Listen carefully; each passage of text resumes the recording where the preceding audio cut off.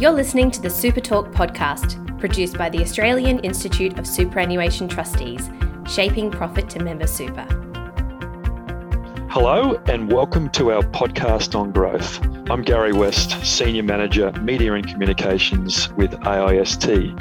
I'm joined by Bablu Sarin, the State Street Head of Asset Owner and Official Institutions segment in Asia Pacific.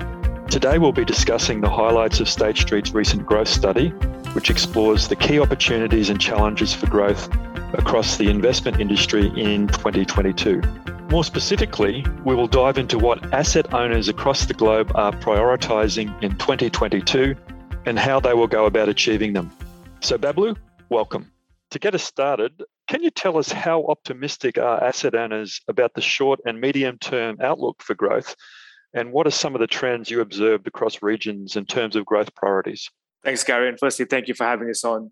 Maybe before I answer the question, give you some context as to what we've done. We captured input from more than 600 investment industry leaders across 21 markets. And I'd say a third of those respondents were asset owners.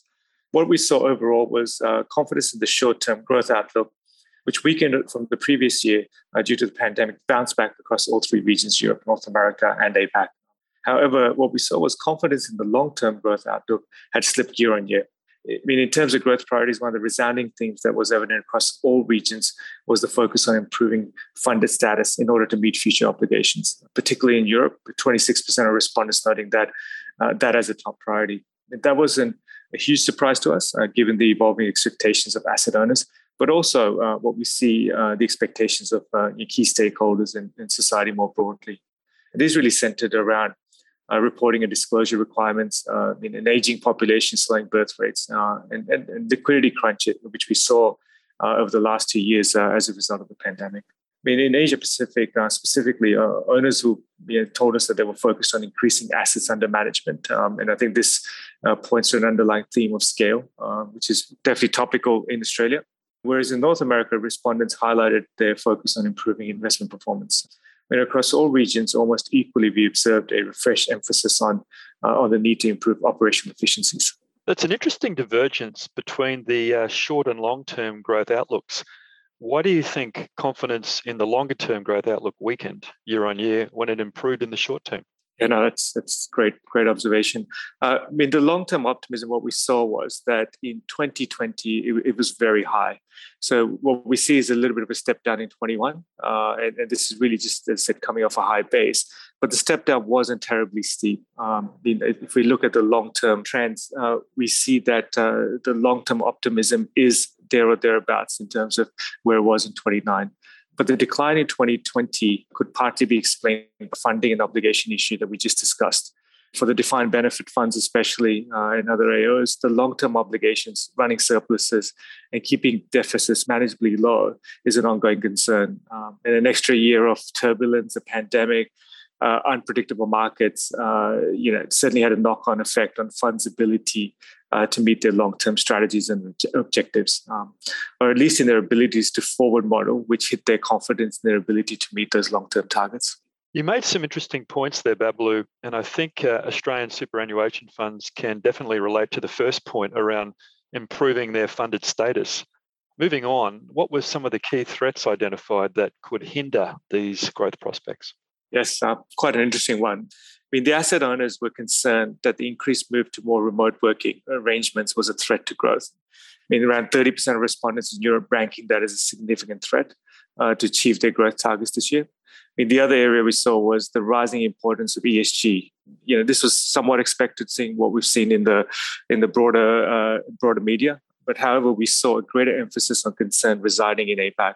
42% of the respondents ranking this as a key threat. We expect this because regulatory clarity and framework in APAC region probably lags its peers in Europe and the US, but positive signals in the right direction nonetheless.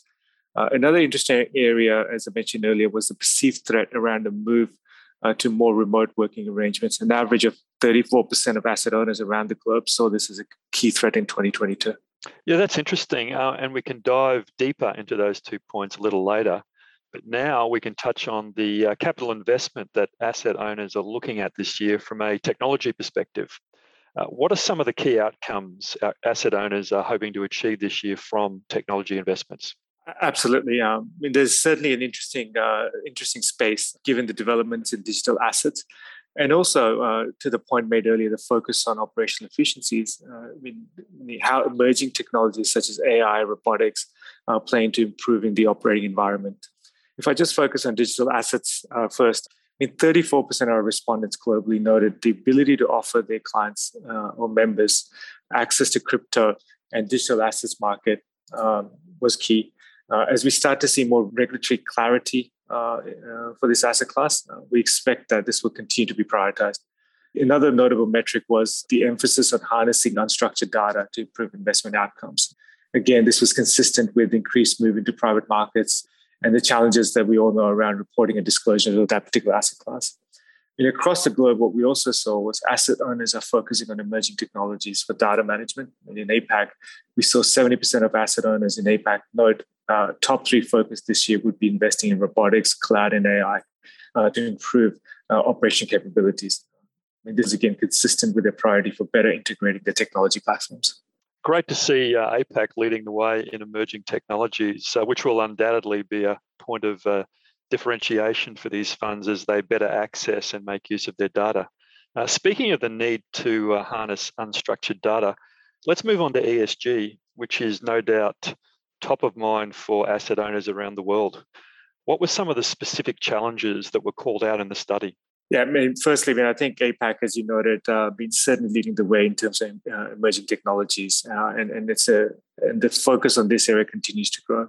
Shifting to your question, understanding the current levels of ESG capabilities across regions and also the challenges around data. Starting with ESG capabilities, asset owners in North America were more optimistic about their capabilities than their peers in APAC and Europe. However, what we saw was approximately half of the AOs globally do not rate themselves as even somewhat strong across a range of important ESG areas. The categories include investment process, policy, governance, stewardship, and reporting, and then obviously talent, which is a big one. On the data side, I think this really centered around poor data standards and inconsistencies across asset classes were a key challenge in implementing ESG strategies, and we've heard that many times. So there's certainly some work to be done in this space, and we're constantly engaging both from an industry perspective, but also our clients, how we can help them access data better. It's certainly a topical area, and hopefully we'll continue to see positive momentum. I'd like to quickly touch on remote working. As you mentioned earlier, one of the key threats to growth this year would be sustained work from home arrangements. Yes, an interesting one indeed. What we saw, a significant majority, in fact, 70% of respondents in North America noted that they expect all or most of their staff to continue to work from home for the foreseeable future. Apart from the usual concerns around collaboration, engagement, group thinking, etc., what we also heard was that cyber information security risks. So we expect firms to be taking actions in the areas of surveillance, increased security measures, internet usage to help mitigate some of these additional risks. Before we finish up, why do you believe AOs see remote working as such a threat to growth, given people have been working from home for the best part of 2 years? Yeah, again, great question. The short-term disruption from sudden switch in 2020 to entirely a majority remote working-based environment, while less than was expected at the time, nonetheless, and I think it's probably a bit of a hidden cost there, is took up a lot of resources and energy that these institutions would rather have directed elsewhere. I think everyone reacted as they needed to. Technology and data-related operational improvement programs we've been talking about. If the current environment becomes permanent, it will divert more resources. We see this in the research that more than half of AOs globally, 41% in APAC actually, expect new or increased regulation based on cybersecurity needs generated by more remote working. And more than half of the owners in the region expect this to require them to put more resources into cybersecurity, training, technical infrastructure, new ways of working. In these resources that they would otherwise be going into meeting their growth goals that we discussed earlier. That's all for this episode of Super Talk. Thanks to Bablu Saran from State Street. For more episodes of Super Talk and for more information on the work of the Australian Institute of Superannuation Trustees, visit our website at aist.asn.au and don't forget to subscribe to this podcast.